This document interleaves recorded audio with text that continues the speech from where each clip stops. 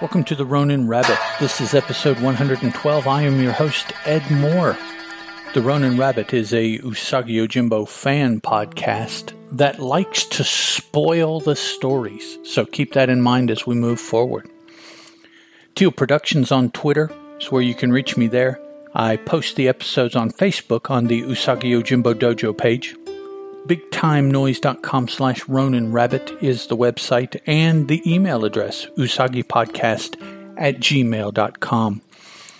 Today's story comes from Usagi Yojimbo Volume 3, Issue 36, published by Dark Horse Comics, cover dated February 2000, and is Part 3 of Mystery of the Demon Mask.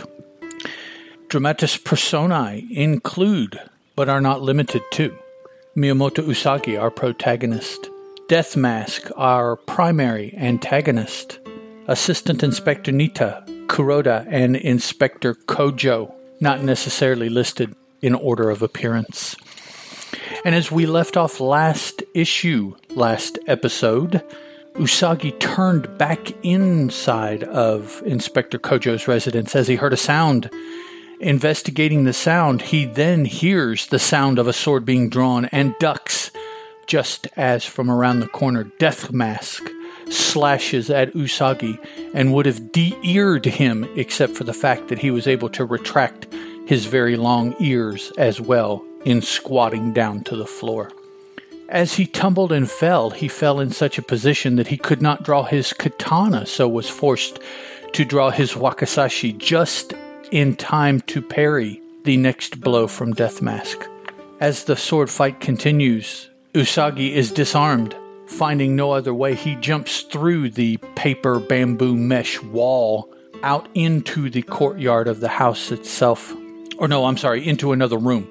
Because we see Death Mask who opens the door, and it's those cool sliding panels that are prominent in Japanese houses.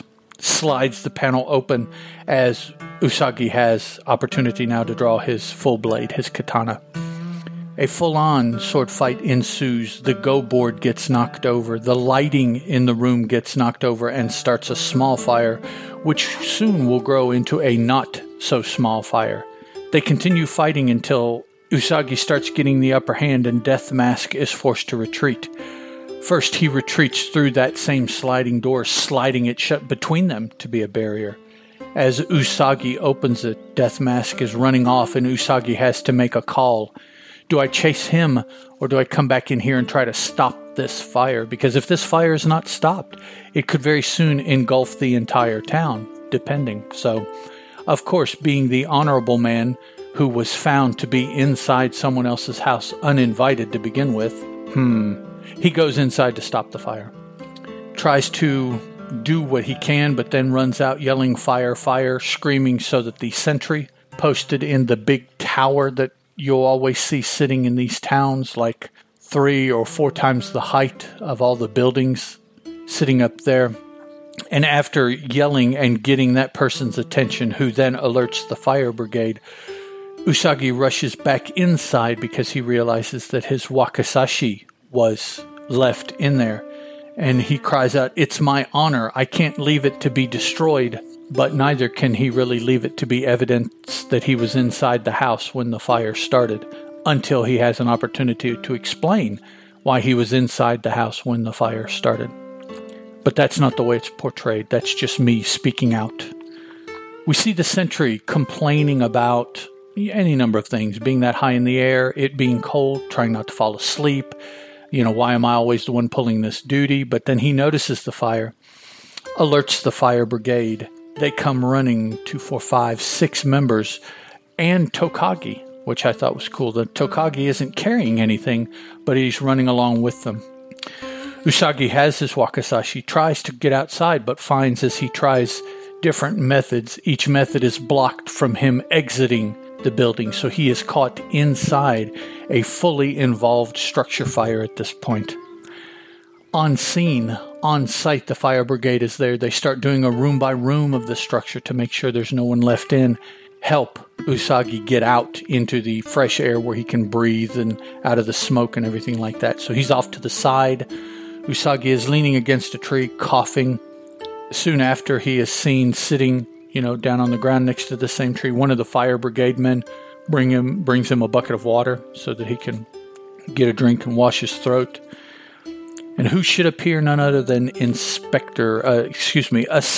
Inspector Nita, asking what has occurred.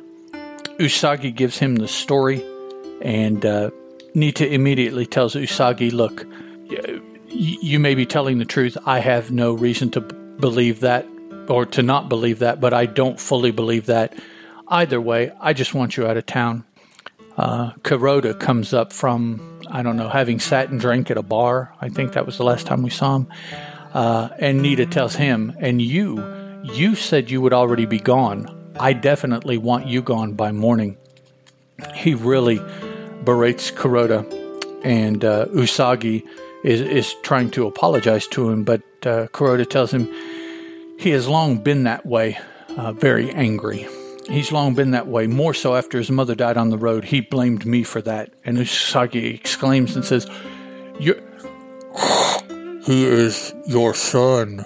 Yes, he is Nita's son, Kuroda is, which explains a little bit. So he goes on, Kuroda, to tell him the story. He was wrongfully accused and convicted of embezzling, charged to commit seppuku, but I thought he was given a choice. He didn't give a choice. He skipped town. He skipped out on his obligations, his honor obligations, I should say, taking his wife and child with him into the life that would lead, him being homeless, poverty-stricken, on the being hunted by the police at every turn. And so that is the life that Nita grew up in, and the life that ultimately killed Nita's mother, Kuroda's wife. Some coughing and spasming here for effect to show that he's sick. Usagi tells him that they need to get him a doctor, and he says, I'm beyond a doctor's help. I've contracted a sickness of the lungs, consumption, I would assume, a disease brought in by foreigners on their accursed black ships. Darn those white men taking their white diseases all over the world as they explored. And yes, just for full disclosure, I'm white as well. And I said that tongue-in-cheek, but it was also very, very true that's what European explorers did. As they traveled around, they brought their diseases to parts of the world that had never had those diseases, and so had no natural immunity, no knowledge of fighting the diseases. Here we have an example from Japan. The history books are rife with examples for the Americas, North, Central, and South America, as the European explorers brought those same diseases this way as well. So a very true thing. Usagi and Kuroda, sorry for that aside, I just thought I'd throw it in there. Came to mind, so I spoke it. Usagi says he's going south on his journeys towards what's-his-face's temple. Excuse me while I try to find the name of the Sensobo. That's it, Sensobo's temple. And Kuroda says he's heading north. Interrupting their conversation is Inspector Kojo, who is returning from having checked on the scene from last issue of the Pile O Samurai. Comes back to find that his house is burning, and Usagi doesn't want to tell him the story. He says that Assistant Inspector Nita will explain it all. And after speaking to Inspector Kojo, as he turns to continue his conversation with Kuroda, he finds out that Kuroda has walked off, coughing his way north, as it were. So later that night at an inn, perhaps the same inn where the Pile O Samurai were outside of, the Last White Sky Inn or something like that they called it. He is getting ready for bed, but he can't really seem to sleep. Now, something interesting here, Usagi has on a very plain white robe, which is not particularly interesting, but what is that he decides he can't sleep and gets dressed, so he dresses over top of that. So he is wearing a plain white undercoat of some sort, and it's something that I have not noticed him wearing before. So he puts on his regular attire and heads on out. Runs into a couple of the deputies who are practicing as they were told they would have to.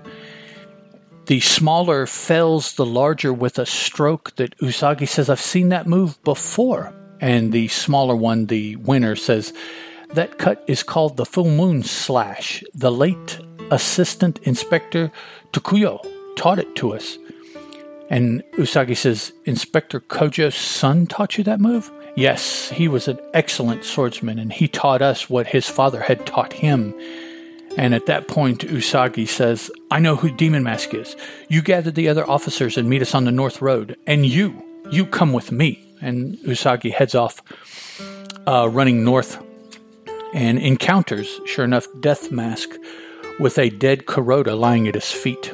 And here, Usagi says, I know who you are, Death Mask, or should I call you Inspector Kojo? And what follows is an explanation of those hints that were given us that they were the same person. And if you'll indulge me a moment. That Ronin I witnessed Demon Mask kill, you called him old. But your deputies did not describe him, and neither did I. You could not have known that unless you were there hearing him wheeze as he fought you. You knew I was outside your home. The full moon cast my faint shadow on your shoji door. I should have been suspicious when you left to examine the crime scene, since I was told that you no longer took an active part in investigations, and instead you pretended to leave to lure me into your ambush. The guards were practicing the full moon stroke, an unusual move, the same cut I saw Demon Mask use. Your son taught it to them, and you told me yourself you taught Tokuyo all he knew. You overheard Kuroda as he told me he was going north. You knew I was going south to Priest Senshobo's temple. You chose to kill him because he's the weaker of us. And here is where the bad guy feigns guilt and tries to explain why he did it, and you hear him start to come unhinged as you realize that he's insane. He's exclaiming and crying with his face covered, but then when he uncovers his face, he has a darkened eyebrow and face and evil-looking eyes, showing he is indeed insane. Inspector Kojo tells the officer that came up with Usagi to kill him immediately, and the officer hesitates, so Kojo attacks. And he is sword drawn, attacking, has already closed over half the distance between the two before Usagi even has a chance to draw, which I thought was pretty impressive. But he does manage to unsheath his katana, and a fight ensues. Ultimately, Usagi kills Tokuyo, falling to the ground dead. At this point, Assistant Inspector Nita and the other two officers arrive. He is not moved at all, the assistant inspector, that his dad is dead, and tells Usagi to move on. As I said before, Ronin, I never want to see you again. And he turns and leaves, leaving the policeman to clean up the scene there. So let's see. Wakizashi, they gave that to us, and Ronin, they gave that word to us. Wakizashi is the shorter of the swords that the samurai carry, and Ronin is masterless samurai. All right, in the notes and references here, for people living in wood and paper homes, fire was a big concern. It didn't take much to set a home on fire, and any strong wind could quickly spread it out of control. There were some 20 major fires in Edo from 1600 to 1866. One of the most destructive in 1657, in which killed 108,000 people and destroyed half the city. Many precautions were taken to prevent the spread of fire. Large barrels of water and buckets were kept on streets. Many streets themselves were wide enough to act as fire breaks. Fire towers equipped with bells or alarm boards were erected throughout the city. Mr. Sakai drew one of those for us. The location and ferocity of the flames were indicated by the number and strength of strokes hitting the alarm. Now, he did show that the sentry was hitting an alarm panel. Firefighters were organized by the daimyo, the lord, to protect his castle and the homes of his retainers, and by merchants to protect their own interests. Firefighters were called tobi no mono, or hikeshi. The term tobi no mono, tobi meaning Siberian black kite, and mono person, comes from the fact that the hook they use had a head shaped like the beak of a kite. We saw that on page 7. Mr. Sakai drew that for us. Or on page 9, sorry. And Hekeshi, which is fire extinguisher, he says is a much more descriptive term. The daimyo's firefighters were protected by leather clothing with hooded helmets, whereas the town's tobi wore heavy cotton clothing, and the group was mainly composed of carpenters and roofers, other construction experts, the layperson. Large mallets and poles were used to knock down walls. Bamboo ladders enabled the firefighters to climb, and hooks tore down burning roofs. The standards representing each of the different fire companies, we see an example of that on page 7. That way, those whose building had been saved would know who they were responsible for paying for saving their building, because the standard bearer would get as close to the fire as he could to mark that this was their fire. Now, for references, Mr. Sakai tells us that the firefighting scenes were taken from History of Firefighting in Japan, which was brought to us by Tadayoshi Yamamoto, published in 1981 by Fukuokan Shoten out of Tokyo. A wonderful picture book depicting the firefighters from the Edo period to the present in Everyday Life in Traditional Japan by Charles J. Dunn, 1969. Charles E. Tuttle Company of Rutland, Vermont, and Tokyo described the structure of the fire department. And then in Kabuki Costume by Ruth M. Shaver with illustrations by Soma Akira and Otagako, 1966, Charles E. Tuttle Company described in detail the tobi and his uniform. And then in Japan Day by Day by Edward S. Morris, 1945, Houghton Mifflin out of Boston, gives a fascinating account of 3 fires witnessed by the author, one extinguished by traditional means, and then one using the foreign-type water pumps, which manually operated wooden pumps were introduced in the mid-18th century to shoot streams of water through bamboo pipes. That's what that was. So that's issue 36. Next time out, guys, a brand new story. I believe it's a one-off story. We have 2 more one-off stories, and then we get into another multi-part epic.